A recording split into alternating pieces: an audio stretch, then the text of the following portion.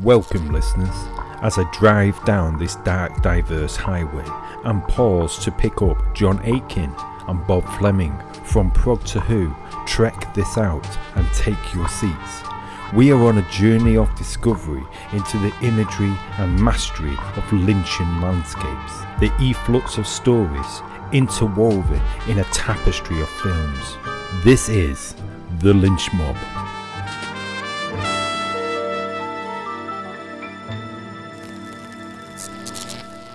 And welcome for another Lynch Mob. It's been a while, but now we've got a classic. It's The Lost Highway from 1997. We've met before, haven't we? I don't think so. At your house, don't you remember? No, I don't. As a matter of fact, I'm there right now. That's crazy, man. Call me. I think if we saw a video of a scene that we remember, it would be very, very different from our memory. Reality is huge. It's not anything out of reality. It's just different kinds of reality. And so it just shows you, how you remember things is not necessarily the way it actually happened, but it's the way you remember it. And it's maybe even more valid than the actual thing in some ways.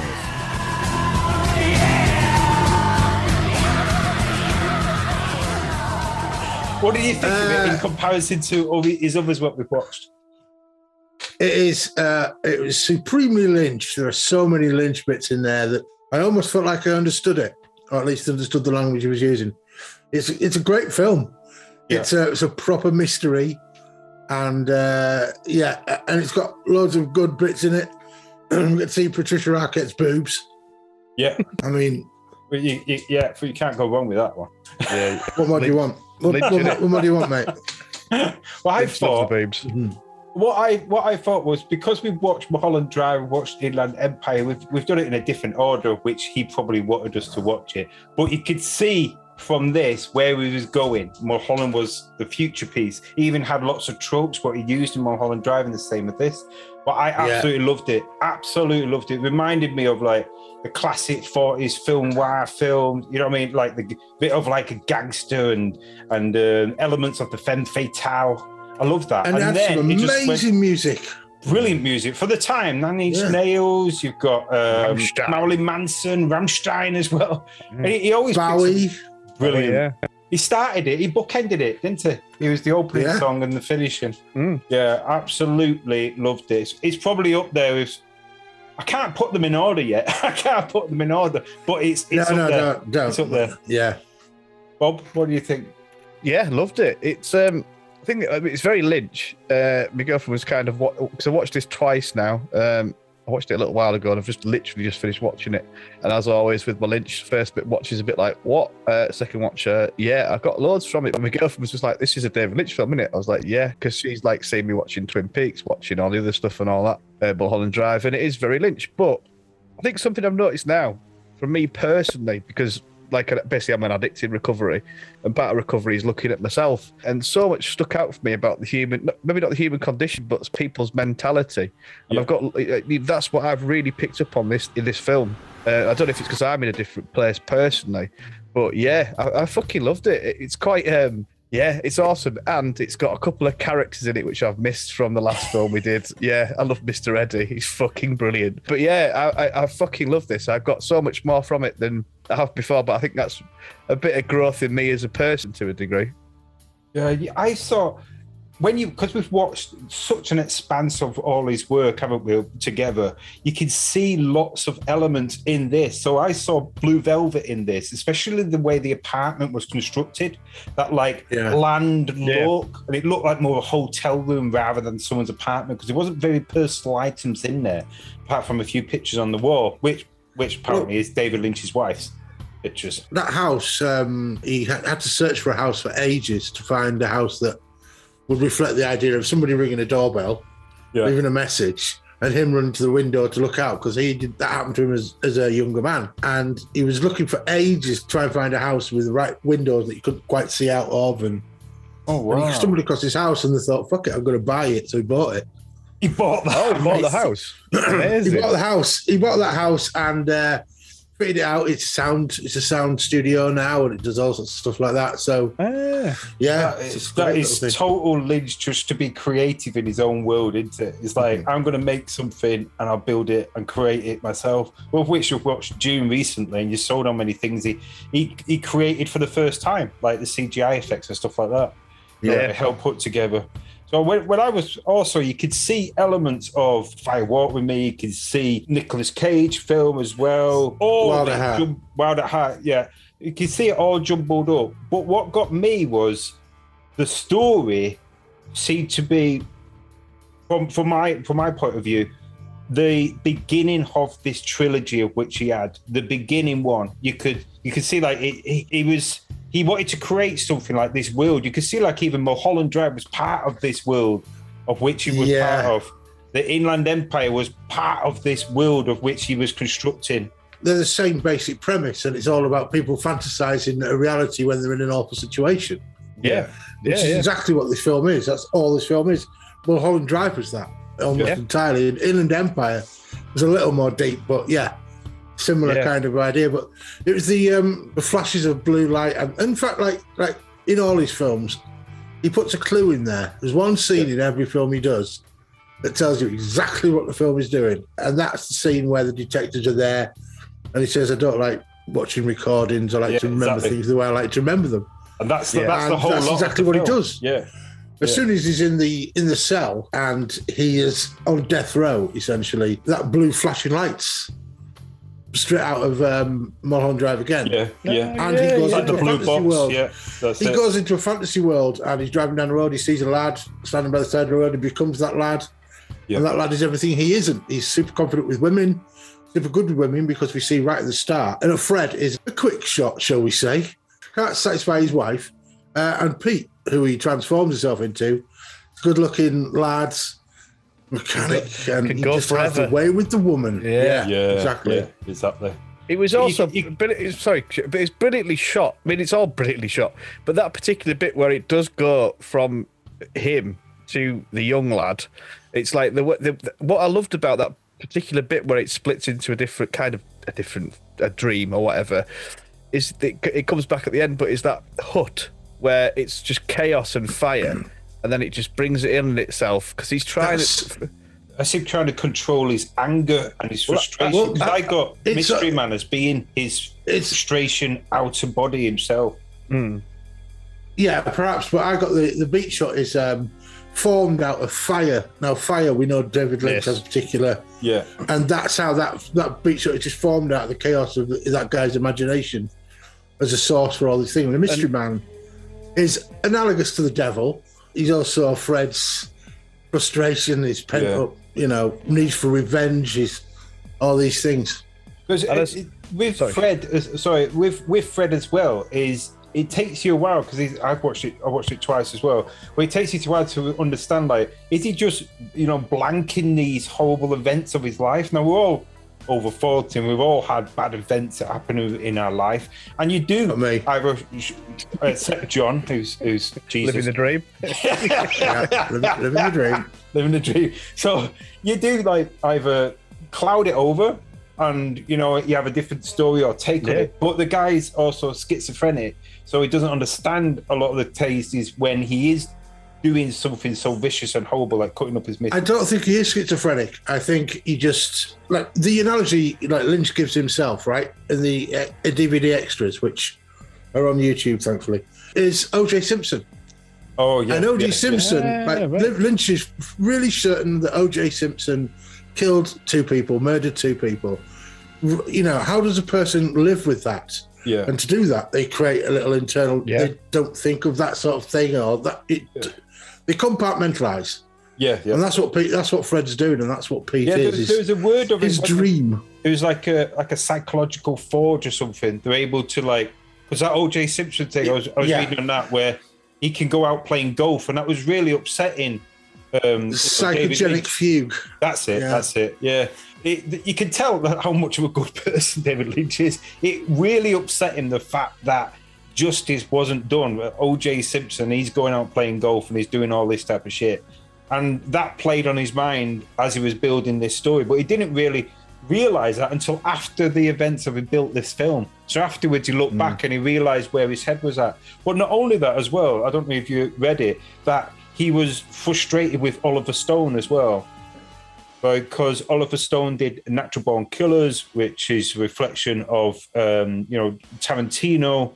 You've got, fucking hell, I can't remember the film. Wild at Heart. I keep saying Kind at Heart in my head. All right. There must be something called Kind at Heart. Anyway, so after Wild at Heart and his Fire Walk with Me, he had like a trope of Hollywood twats, either ripping him off after them saying bad things about him. You also got Twin Peaks, which he hated what happened to it, and he came in at the end. But the same company who picked up Twin Peaks also picked up an Oliver Stone TV program afterwards, which was very similar in style, with this surreal, weird style. And then Oliver Stone did the film Natural Born Killers, and a lot of the reflections are in Natural Born Killers are in Kind at Heart, but also you could say in Badlands as well. Wild at Heart. Even. Wild at Heart. Not Kind of Heart. Kind of Heart must be something I fucking read somewhere. It's already imprinted in your mind. Okay. Yeah. So I reckon with that as well is frustration in his head of how people are taking his work. So he reflected that within the film. And that scene where Mr. Eddie, somebody's tailgating him on and he gets out and beats the shit out of him.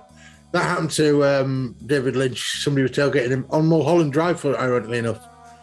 And he had the man from another place there, the little fella, in his car. And he was saying, if I wasn't too busy, and he's just like, the only reason he's not doing anything about it is because he's too busy. But he really wanted to do what Mr. Eddie did. That is by far my favourite scene in the whole film. Don't get me wrong, there's many amazing scenes, but that's what I love about Lynch, is this absolutely absurd character. And he kind of doesn't play that much of an absurd character, Mr. Eddie. Really, he plays sort of like a generic mafia guy. But that bit, especially where the car goes from like 20 miles an hour to 140 miles an hour in a second. Obviously speeding up film. It's fucking brilliant. And he's just there, and he's just like, because everyone's been there with road rage, and it's lovely that it comes from a place from Lynch, you know what I mean? And I love it, the fact it's not effing and blinding, kind of. It's telling them about the fucking American Highway Code or whatever. You need to fucking you get a fucking copy of that. And I was just like, this is what I love about Lynch. I know he does all sorts of amazing things, but this is his characters is just incredible. He plays out those dreamlike frustrations we all have. Like we hit a situation and we walk away and go, you know what, I fucking could have knocked that fucker out, or this, or that, or this, and he plays it out. And because it's part of Pete's dream, then he's showing also what he may have been in that situation himself beforehand, and that's why he's showing. What you know is what people tell you, and he does that. And he writes, like Dick Laurent is dead. Is it Dick Laurent is dead? That's what the guy said on Lynch's house. He went, Dick Laurent is dead. Yeah. And obviously realised it was the wrong house and fucked off. But that stuck with him enough that he stuck it in. It's an entire premise for a bloody film, no? It's cool. And I tell you, the car scene as well, with when he's been tailgating, he sort of just gets savage if he gets given the bird. The two guys in the back putting the belts on as well, just like they knew what to expect. Yeah, and it's funny as well. You know, like Lynch can be extremely funny, because I've not felt that in Lynch for a while, because the other ones we've done have not been so much of that comedy element, and I was loving that was kind of back in there. Even though it was pretty much that one scene, it was just fucking great. I like the way that he had the portrayal of the typical policeman back in, like he did in Twin Peaks. Like they're just a bit docile look on them. Yeah, the detectives. A bit like, so do you sleep here? In the bedroom. They're in the fucking bedroom. They're both looking at each other. Yeah. Again, a reflection of like lazy justice, innit? Do you know what I mean? Like, that's it, portraying police as just being shit, really. Sorry. So I was going to say, one thing I did find, which was unusual for this one than all the other ones, was his use of no sound. Lots of silent pieces, no atmospheric in the sound. It's just complete silent, especially the first half. The first half that's reality, Yeah. a little bit, Yeah, and then the music He does seems to that. happen into the second half, and the atmospheric music has accompanied it as well. You see, that's one of those situations where silence can be used because it contrasts perfectly with the atmospherics. Yeah, And because the atmospherics are there, the silence is just as impactful as the rushing noises or the train sounds or whatever he uses. There is, but there's that sex scene at the beginning where he's not performing very well. That is one of the most fucking intense, horrible sex. Thanks to, it mainly in part to the music. Well, it is the music that makes it just kind of like horrible sex, isn't it? Do you know what I mean? And obviously, like you were saying before, you know, that's Are we talking about horrible sex or horrible sax? Because there was two of them. There was both. Oh no, there was incredible jazz sax. He was like the best jazz saxophonist that's ever graced the earth, wasn't he? In his head, and that was kind of I quite like that as well. It was kind of, it reminded me a little bit of fucking that Will Ferrell film Anchorman. You know, when he plays jazz sax a little bit. Don't know Jazz why. flute, yeah. Jazz flute. That's it. Yeah. he actually taught himself that. Bill Pullman taught himself how to use the sax for the role, so it wasn't just bullshitting. Like, Just look at it. It did look like he was actually blowing it properly. which is good because I don't like it when they bullshit. At least getting paid to do something. And I know full well when they're bullshitting on music. Tell me about it.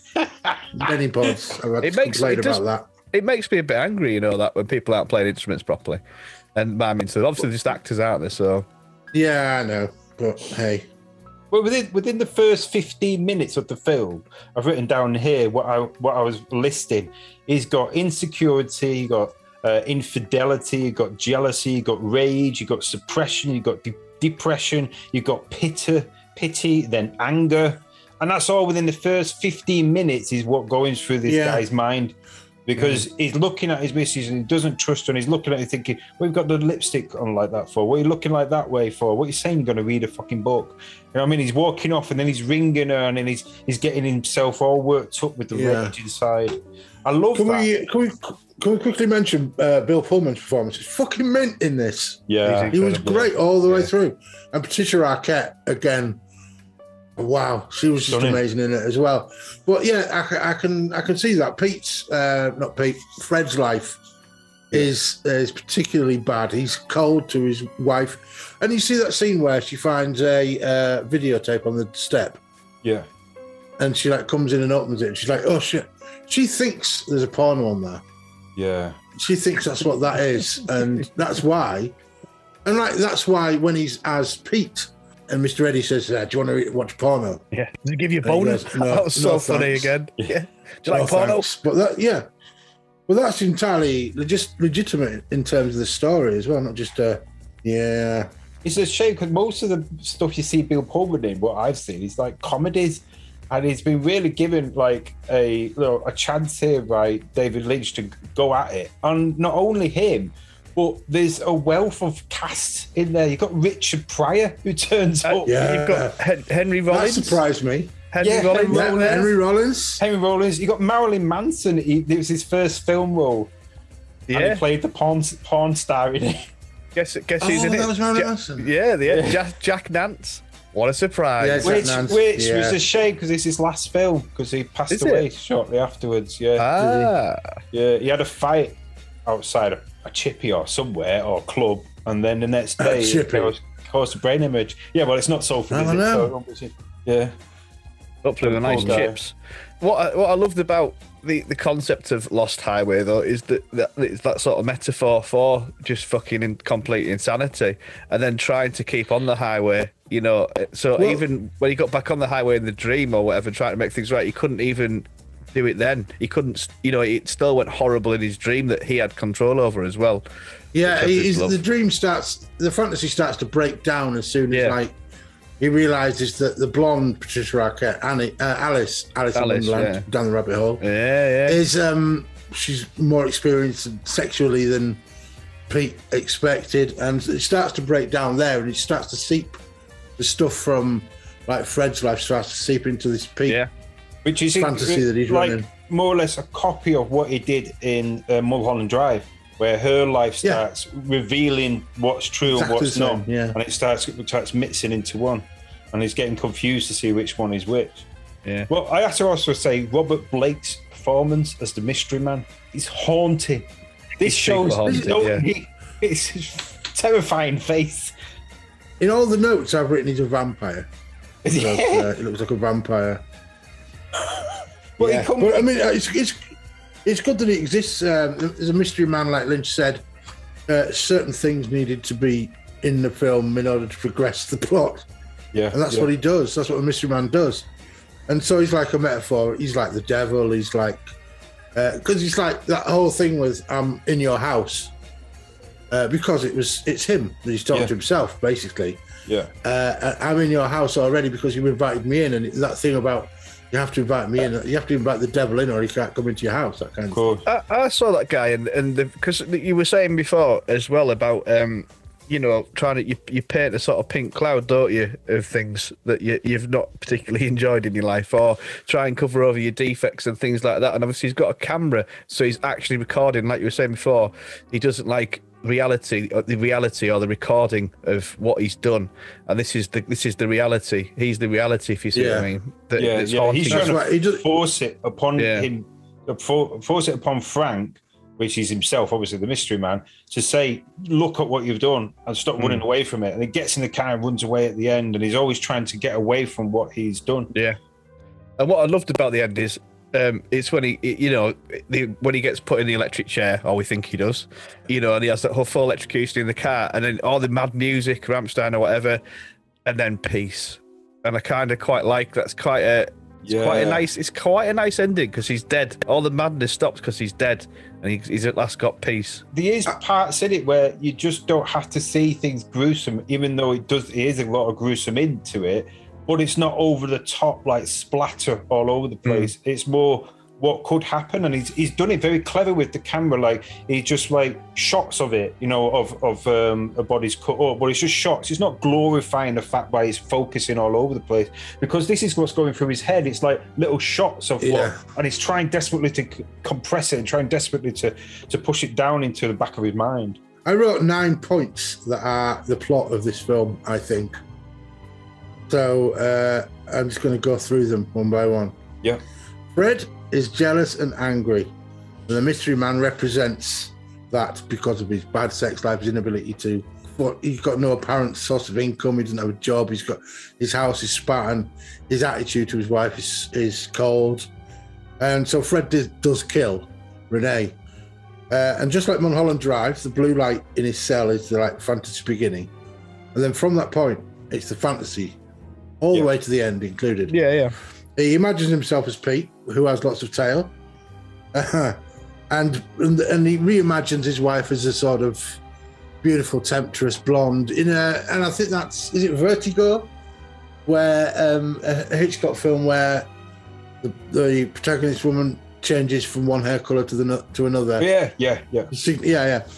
And Fred returns right at the point where the fantasy's finally broken, where she says, "You'll never have me," and he goes into that little hut, and it's the mystery man, and there's no Renee, there's no Alice. It was always the mystery. It was always his own jealousy that created all this whole thing. And the key to it is, I'd like to remember things my own way, which is what a fantasy is. Yeah. And then, as Bob says, the chase scene at the end is him being electrocuted whilst he's in the midst of his fantasy. That's as simple as it is. I mean, the rest of it is flavour. A lot of it is just flavour. But very, very flavoursome, though, isn't it? It's fucking brilliant. But out of all the films we've watched of David Lynch, it's a lot of people might have come to this. Though I've read some reviews and people don't understand what's going on. But because we've had such a wealth of his stuff, I found it not his simplest work, but you could understand it like a linear piece from beginning to end better, probably because we've understood other stuff what he's built. Mulholland Drive training, stuff like that, innit? It wasn't really linear. It did go back and forth a little bit because but that was telling you what was happening, so you could understand what was happening in the sense of you could see where it was reflected. But it wasn't like you sat there like Mulholland Drive or Inland Empire, where I still don't understand fully Inland Empire. I'll have to watch that video you sent me, John. But there's other bits to it which you're still finding out. But that's what David likes, though, isn't it? He sort of wants your own interpretations of it, which makes it more fun to watch. And yet, at the same time, he's right up front and tells you exactly what's happening. Right at the beginning. Right at the beginning, yeah. Well, right at the beginning of the end, it's bookended by David Bowie, Deranged, it's called. So he's deranged, this guy. Yeah. So he's telling you and then telling you again. And then, like Bob was saying, it starts on the highway, finishes on the highway as well. Yeah. So it's really that concept's great. I wrote a shit ton. I virtually did every scene and wrote masses and masses and masses of it. And it's all unnecessary because essentially I've already written down what the plot is and it's just flavour the rest of it. I mean, there's like the Lady in Red, there's like... It's the red curtains, yeah. Which is the stage, isn't it? Like it usually has. A lot of lamps around, notice, everywhere. Quite clever report. A lot of fire motifs all the way through, especially the roaring fire. You hear the roaring fire as his anger's building at the point of when he goes to kill her. And it starts with a cigarette being smoked by Bill Pullman, which is exactly what Wild at Heart. There's bits where Laura Dern is doing that. Of course. Signifies the fire in him. And also jiggly boobs. Lots of jiggly boobs as well. Oh, he loves his boobs, doesn't he? There's Lynch, and not wrong with that. I also love the fact that Pete, the actor that we played Pete, was called Balthazar Getty. What a fucking name! Absolutely tremendous. And I love the intro again. Just the filming of going down the highway, the 80s music, and the big fat font text. It looked like some sort of 80s, 90s sort of cop show kind of thing. It looked like a film noir. It could be like The Big Sleep, one of the classics, or Maltese Falcon. You know, you can imagine like people's faces coming up at the name and telling the name as well who finished it. But also, I wanted to bring up as well, Robert Blake, the guy who played the mystery man. He more or less in his life was art imitating life because he got accused for killing his wife, murdering his wife. Apparently, he walked out and shot his wife.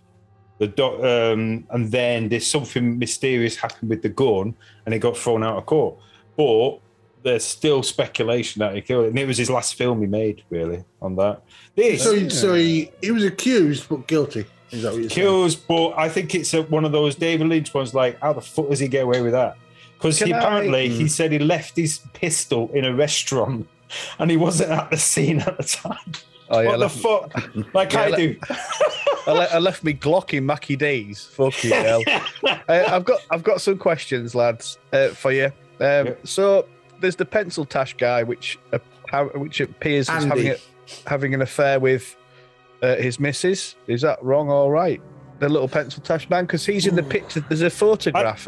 At the beginning, I think he is having some kind of connection, or he's thinking of having an affair. It might be really close. And it does look to me that they was having some kind of affair. But we are going through his head, aren't we? Fred's head, aren't we? Yeah. That makes sense. He might have invented that as being an affair just to justify. Yeah. So at the end, he comes back in. When he goes to get her, he's got to kill Andy or whatever, and he comes in. It's him again. And I love that bit where he gets his head smashed into that fucking table. It's amazing. Brutal, but there's a photograph as well of 4 of them. You've got Mr. Eddie and 2 versions of. You've got Alice and who was a brunette, Renee. And then you've got Andy as well. And at the end, when it sort of finishes, you see the photo again, and Alice has gone from the photo. That's the one part that confuses me a little bit. No, I say one part. A lot of it does confuse me, but that's one part that I'm thinking, well, hang on then. So what Pete did was an actual thing. So did Fred do that murder of Andy? And when did he do it? Because we know it's a flashback that Fred murdered Mr. Eddie. Yeah. Because Pete doesn't exist. And yet we see that scene of the detectives looking at that picture. So that scene does exist in reality. Oh, I like that, John. Yeah. Oh, I like that. But it's just assumed that Pete did it. But that's the one scene that makes me think I'm not quite getting it properly. Yeah. There's something I'm missing. Yeah, that confused me of that. I was looking at it and thinking, what is reality, what isn't reality? But they're the cops from reality. So that was the point where, similar to Mulholland Drive, where you're trying to figure out who the hell is that guy who's just hiring to kill that person, and then it's something's got to click sooner or later. So I think Pete has, I think Fred has killed his missus, gone out, killed Mr. Eddie. No, he's gone out and killed Mr. Eddie because he caught Mr. Eddie with Renee in room 26 or whatever. Ah, yeah. And then he's gone out and he's killed his wife. Then he's gone out and killed Andy as well. And then he's gone on the run and you know, and that's the end. But I'm really not 100% sure. Because they must have happened before he killed his wife, not before the fantasy. So the fantasy includes that scene of Pete killing Andy. Yet already Fred is in jail. What I like about the end scene, though, particularly, I don't know if this is just my take on it, is the fact obviously you've got Alice or whatever on this, or Renee on this massive screen getting banged, whatever, that's not probably the wrong word, but by the devil. Yeah, and so that, but what you see is the way I look at it is Pete's trying to justify her being. You know, he's put her out there as being this, you know, lady that just doesn't want him and all this kind of stuff, can't be satisfied, and you know, he's got this horrible sort of thinking about her, but he's still trying to put her across as a damsel in distress because she's done it at gunpoint. She does all this at gunpoint. Yeah, but still, but very close after to the gunpoint. Yeah. She's very confident, and she you know, it transpires. She likes it, and there it is, plain to see on this big screen, her getting, you know, banged by the devil and all that kind of stuff. And then it goes on and she's threatening him with a gun. And it's kind of like a bit of torment of, like, you know. I think that's his reality coming through, that he tries to see her as this person like femme fatale, like someone who needs help. The more this dream starts, his subconscious is moving, it's very much like Mulholland Drive, then it starts seeping through and he's getting like, she's a fucking whore, she's doing this to me, she's manipulating. But and all that becoming more confident, Yeah. Well, one thing I want to point out as well, at the very moment that the light go blue and he starts to fantasize being Pete, there's a moment of Pete lying on a sort of sun lounger out the back, white picket fence behind him, grass, and blue velvet laying on the sun lounger. You might, you know, just peaceful, pure, the nice element of it. I like that. Absolutely. Yeah, it was fucking brilliant, to be honest. Like you said, the soundtrack has got all the modern music at that time in the 90s. He just filled it with some of the best, like Nine Inch Nails, which is worked with before as well. Funky Hammer music fucking is my jam, and I love that stuff. The music at that party, Andy's party, was mint. I loved it. I was just going to talk about, as always, the soundscape. Like you were saying, Cliff, there was some silence in the first half, but he went back. There was still a lot of this tension music, and he does it so well. Even though you don't even know it's going on, subtly it's there, creating a slight bit of anxiety in your belly about something happening. And it's so subtle, it's unreal. I fucking love it. And also, you had Rammstein, for your intense fucking come on. And then you had like some cool 60s music, you know, like for a fucking jammy bit and that. I've never known any filmmaker use music and sound so well as Lynch does to create feeling within the person watching. It does work as well, doesn't it? Fucking hell. Totally. That's one thing I've definitely picked up on and noticed, and that's why I love wearing my headphones when I'm watching Lynch, because that's when you get your oh my God, it's so involving. It doesn't really, nothing can be going on the screen to a degree, as in it could just be one shot for fucking 5 minutes, but what's going on in that sound is creating this narrative for you, making it just you feel like the way you're meant to feel in that scene, and it's just brilliant. It adds to the tension. Can I just ask you guys a question as well? When Pete was sat down in his bedroom and things are started going through his head where he needs to get up and get out because his reality is blending into his normality, and he sees a spider on the side. Is that a Black Widow spider? Yeah. Because I thought, is that reflecting her? Yeah. Totally. It's not even subtle. Not even subtle. Yeah. He sees an image. He sees an image of Alice. That's right. And then he sees a Black Widow spider. I thought it was a Black Widow spider. It's written as plain as day. Lynch he's not obfuscating for a reason. He's very clear in what he does. It's difficult to understand his accent, I'm going to say. It's like you said before, he shows you right up front. It's like he makes it to be like there's no mystery about it because all the answers are there. But sometimes I think we overcomplicate it when we're looking at it going, no, it can't be that. I think there's a bit of both. One thing I'd like to point out, the fantasy image of Fred is Pete. And Pete dresses very much like a 50s rocker. Yeah. Even the 50s, garage. The That's way it Lynch. is as well. That's Lynch's. Yeah, That's Lynch's vibe. Is And the also- 50s? Also, Been his, awesome. his parents look like cool. You know when they come and pick him up from the prison, Yeah. his parents look cool. Yeah. And that's another thing I love about the bit where it's kind of like a bit throwing that in the middle because he's Pete then suddenly in prison in replacing Andy. It's just fucking great because it threw me first time. It threw me a bit. I was like, so what? Why is he? You know, like obviously then you get your head down. It's the dream part of it. But again, that's just brilliant. How he's done that. How he does that change in the middle is just fucking stunning. Yeah, and Pete's parents are fucking great.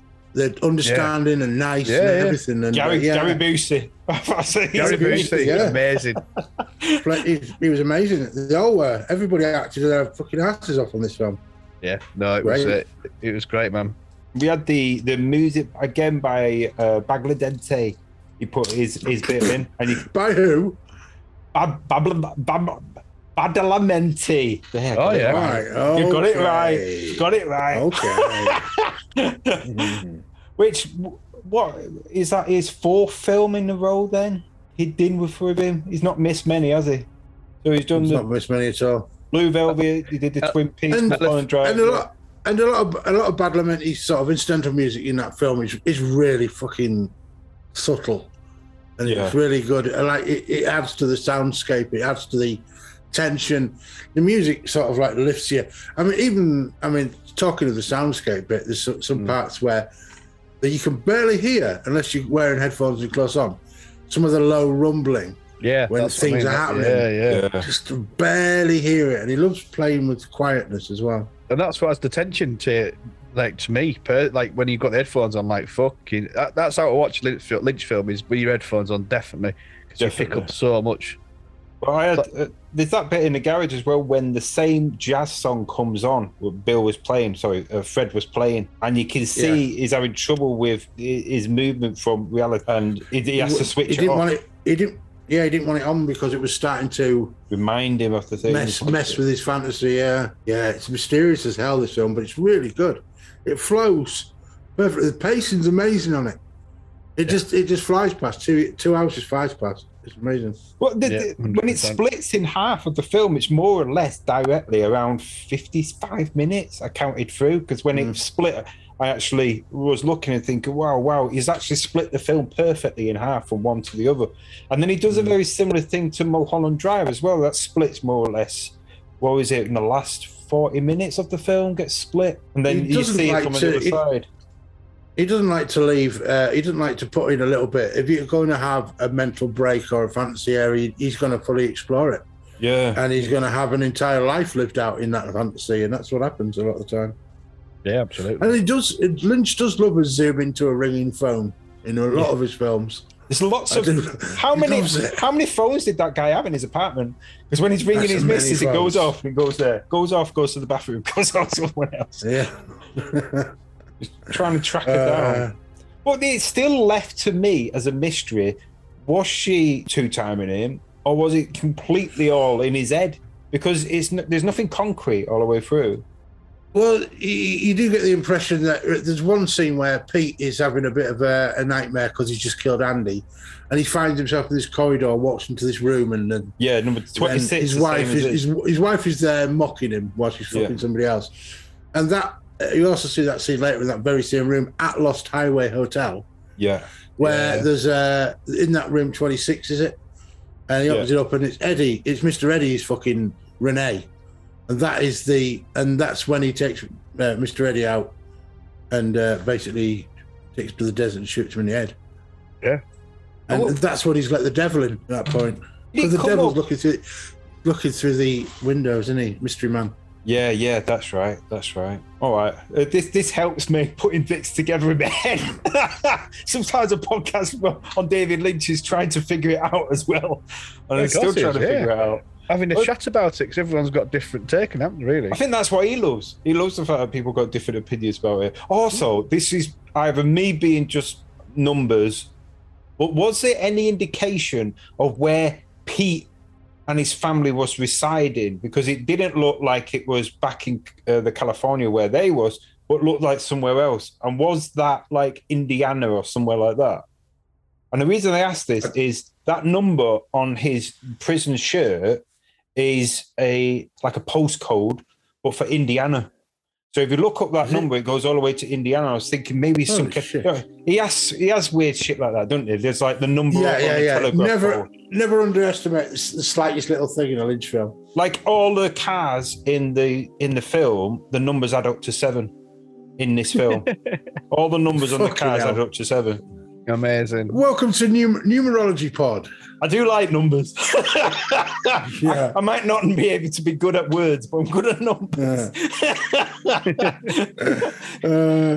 Where does this rank? Where does this rank in your Lynch's movies? Then, currently, Cliff. Well, for me, I've seen them all now, which is good. We still got Eraserhead to go as a team. Yeah, I've seen Eraserhead a few times. I'm with yourself, John. Yeah, but I would place this within the top 5 of mine. I absolutely love Eraserhead, and I love Blue Velvet because I grew up on Blue Velvet. Was one of the first films I'd seen of his. I loved it, fell in love with it because of the connection with Twin Peaks at the time. And then watching Mulholland Drive as well, that just blew me away.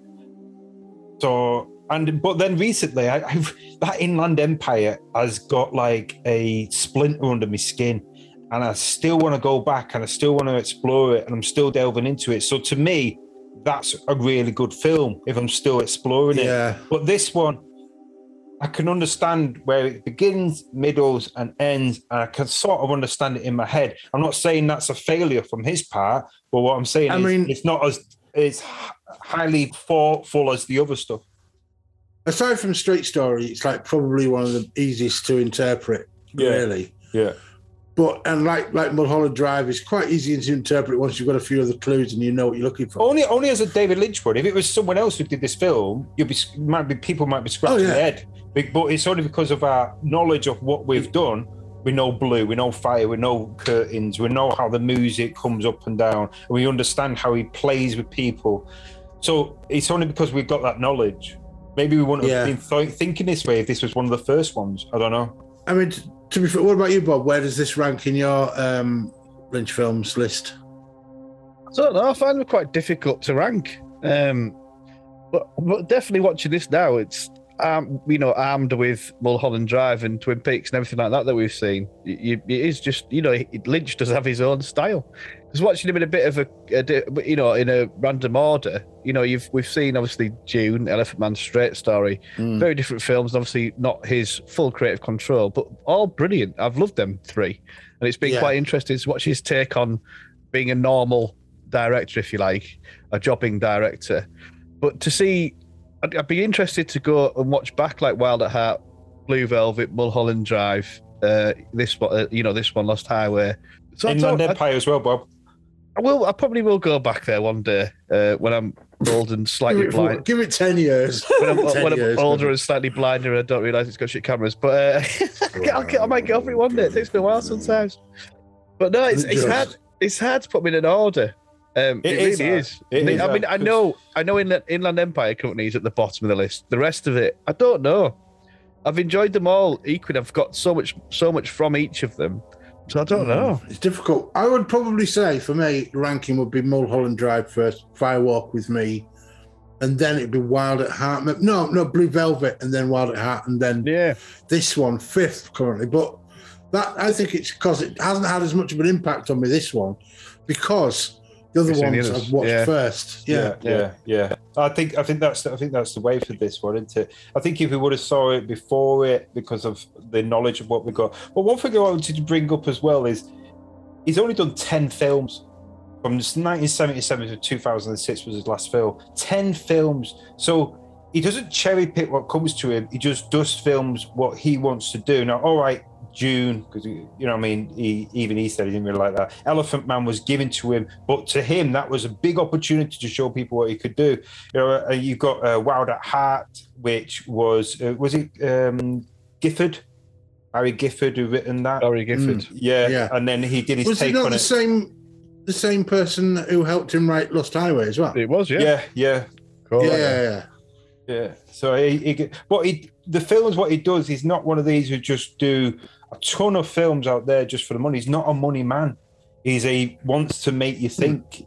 And if he's not got something to say, he won't say it. And I think what he's done now is found another outlet with Netflix. I really think that's his thing. He's got a medium and he's been given an opportunity. So he's going to do that. So looking forward if something comes of this, which is not necessarily guaranteed yet. You never know with Lynch. Could be completely the Wisteria Project. I'm just going to be fucking all over that when it comes out. I'm going to be fantasized about, not fantasizing, that'd be the wrong word.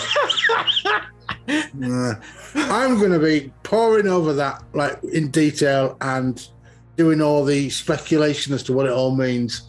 For the run of whatever he produces, I'll be fucking obsessed with it. I can guarantee it now. So there's already people obsessed on YouTube finding a snippet of information and blowing it all out as much as they can to make videos. I've been watching that them. Shit, yes. Really? That's what they some do, of it's isn't the it? tiniest bit of information, like his milkman delivered 2 bottles instead of 1. What could it mean? There's all this type of shit. It's like because when you have to register to film, there's lists in places that people write. And they've got code names, and they say, "Well, he's got it in there. It's listed. He's going to start filming now." It's just, I mean, he did say though before the COVID that he did. If it wasn't for COVID, he would have been filming something. But David could be filming, and he could be filming another monkey video. But we're back filming now. Yeah. Oh, by the way, Inland Empire. Just one comment on that. I've read a bit more about it, and there are far more Sunset Boulevard references in there than I realised. Oh, right. There's an entire... I watched Sunset Boulevard just a few weeks ago. I love that film. My mum was it's around, classic. and I wanted to find a film we could both watch. Have you never seen it before? And so, nope, never saw it before. Oh, it's great. She's haunting, isn't she, her face? When she's Inland Empire, where there's that... this is not Lost Highway. I just wanted to get this out because it's in my head right now. Yeah. There's that scene where she's dying on the side of the road next to the homeless people, and that girl's telling a story about this woman who ends up staying at home with her monkey. Sunset Boulevard. Yeah, it's about Gloria Swanson's character staying at home with a monkey, and it's just like there's a scene in it where in Empire where the woman who eventually stabs her is talking and saying some weird stuff, and that's literally taken directly from the Gloria Swanson film that she's watching in Sunset Boulevard. Word for word, the entire speech for that thing. Oh my God, that's a great find. Also, there is connections with Sunset Boulevard with Mulholland Drive again within it as well. And this, it's just like that's his three though. That's his trilogy. What you want? Weird. So you've got Wizard of Oz. You've got what else? Have you got? You've got the Sunset Boulevard. You had this one. You've got Alice in Wonderland. It brings up things from his youth. Yeah, anything from his youth. Hitchcock film. Yeah. So all the stuff from the 40s and 50s of which he's watched. Bob, if you've not seen Sunset Boulevard, it's a good watch. No, I don't think I have. It is surprisingly good. I've got it. I'll send it to you. Yeah. Yeah, she's pretty haunting. In the post on the DVD that you bought. Thanks, John. No, I pirated it, mate. So, what are they fucking going to do? I pirated a film that's 76 years old. I think we're good. It's in public domain now, don't worry. It's not, it's not actually. It's not. You can't get it anywhere. It's not on any of the streaming services I've checked, so I had to download it via Pirate Bay. So, okay. Bob, what do you think? One last round. What do you think? As is second to the last film we're watching in our run. Oh yeah, yeah. I think at the beginning, it's really struck me about the sort of defect of the human condition and how fucking mental your brain can go, and I found that quite relatable. Yeah, I've had to take a fucking look at myself and that, do some work in recovery, and fucking hell, like when you start discovering your defects and sometimes you don't know what they are at all. They're just hidden inside, and you got to let them out. And this is, I don't know if it's Lynch letting out his fucking mental thoughts or defects or things that pissed him off or whatever. But yeah, I've sort of seen it in a different light because, and I think if when I go back and watch the films again, I'll find loads more of that. And that's what I found particularly fascinating about this time. It's just where I'm at right now. I sort of got a lot of that from it, but I watch it again at a different time. It'll be different. That's the beauty of great films like these, is that you can relate to them. Everybody can relate to them in a subjective way. it reflects everybody, and it reflects. You can see yourself reflected back in it. It's a great film. Yeah. And I didn't expect to sort of feel that either. You know, I didn't expect that in a Lynch film to suddenly. It just is something that suddenly dawned on me from where I'm at, from where I was. So I'll be looking forward to going back and watching him again. You know, on a different day. You know, I could watch this another day, and it wouldn't be that. And that's like you're saying there, John. It's the best. That's what makes this absolute brilliant art. Yeah, definitely. I also, you have to think though, you know, when people out there say, I like watching psychological thrillers, when you watch them, like, there's nothing psychological about it. There's nothing on there. But when you're watching this is like, wow. It's just jump scares, aren't they? Yeah, they seem to mistake jump scares with actually terror, but it's not. It's just a jump fucking scare. Terror is like very similar to what Bob's just says. Having something you can relate to the point that it could be either the person next door, it could be yourself. That's more terrifying than some silly jump scare. It's when you can relate and you know that it's real life, and shit like that does happen, and people do go into such a frenzy or take themselves out of that situation by, you know, either becoming something else. My cousin, very very similar in the state, he was locked up for a long time because he didn't even know who he was or whatever. And there's a very thin line. I like what John brought up in June, is where he puts his hand in the box in June, and it was to determine, are you an animal? And, you know what I mean? Can you control yourself? And that is also reflected in this. It's about being human and controlling yourself. And this is a man who couldn't control himself. So that's what I got from it. Yeah, absolutely. And it was just cool. It was just a fucking good film, man. Yeah. Yeah, I thoroughly enjoyed watching this film. I've enjoyed watching every Lynch film so far, apart from Inland Empire, which I found a little bit of a chore. But we're still exploring that now. I'll be exploring that for a while, I'm imagining. But this is all the good things we like in a movie, the time period it was made in, the music that was there just spoke to my 90s. Yeah. That hit us all. And yeah, it totally did. Patricia Arquette was amazing. I've never really seen her in anything before. No, and I thought she was amazing. It was a hell of a performance, considering the stuff she had to do. Bill Pullman and Balthazar Getty as well. And all the other cameos of all the other players, they're just... Everyone was brilliant. He knows how Henry Rollins. He knows how to get the most out of people. Henry Rollins did a little laugh acting. It was great. He doesn't pick people because of how cheap they are. He picks people because he's David Lynch. He wants to pick the right person. So having like Richard Pryor at that certain point, he thought, I'm going to use that person for that. Yeah. I'm going to use that person for that. That's great. Yeah, cool, man. He just meets these people and he gets an idea. He just like you can imagine him sitting there and talking to somebody and he's getting the Lynch fingers. Yeah, when he starts to, and he's like, and you get an idea and you kind of go with it, and it's and that's exactly what it is. It's a innate in he has a sensitivity to what the potential of something could be, and he's good at writing it down. Most definitely. Eraserhead next time. We've got Eraserhead, the last film. Hopefully not last he ever does. I'm hoping he comes back with another film. Yeah. But I watched that 2 days ago because I watched it 2 days ago. I forgot it was Lost Highway we were doing. So I watched Eraserhead. And I don't regret it. It was great. Oh, you're going to watch it again? It's my first experience with it, isn't it? Sure, I will. Yeah. You still got the notes from the one we did about. I can't watch a film really quickly after I've just watched it. It feels no. Yeah, it's my. I'm popping my Eraserhead cherry. I've got it. Oh yeah, you've never seen it before. I've got it on a 4K fucking disc reissue that's just come out not so long ago. I would love for you to record yourself watching it. I was just going to say, commentary. You know what would be lovely? No commentary, nothing, just to see the look on your face. Reaction. What the fuck? That's a moment where if there was like if we lived near each other and there was an art cinema showing it, I'd love it to go just to watch you. I'll just sit there mostly just looking at you at scenes like that, watching you to how you react. I can't wait. I can't wait. You're only 2 hours away, Cliff. Let's open a cinema. let's buy a cinema just for that. So thank you everyone listening, and this will be the podcast where you're listening to now and on YouTube as well. Just give me time putting it together. One day. And the next time we come back, sorry about that. But next time we come together, it will be Eraserhead. So thank you very much. Thank you, Bob. Lynch. Thank you, John. And the thing about Cobra Kai is that Fuck off! I shit on your Cobra Kai. In the sky, the man shaves his hands held high. Cruise beyond, cruise me, babe. A blonde leaf beyond, beyond, beyond. Blow me down, no return.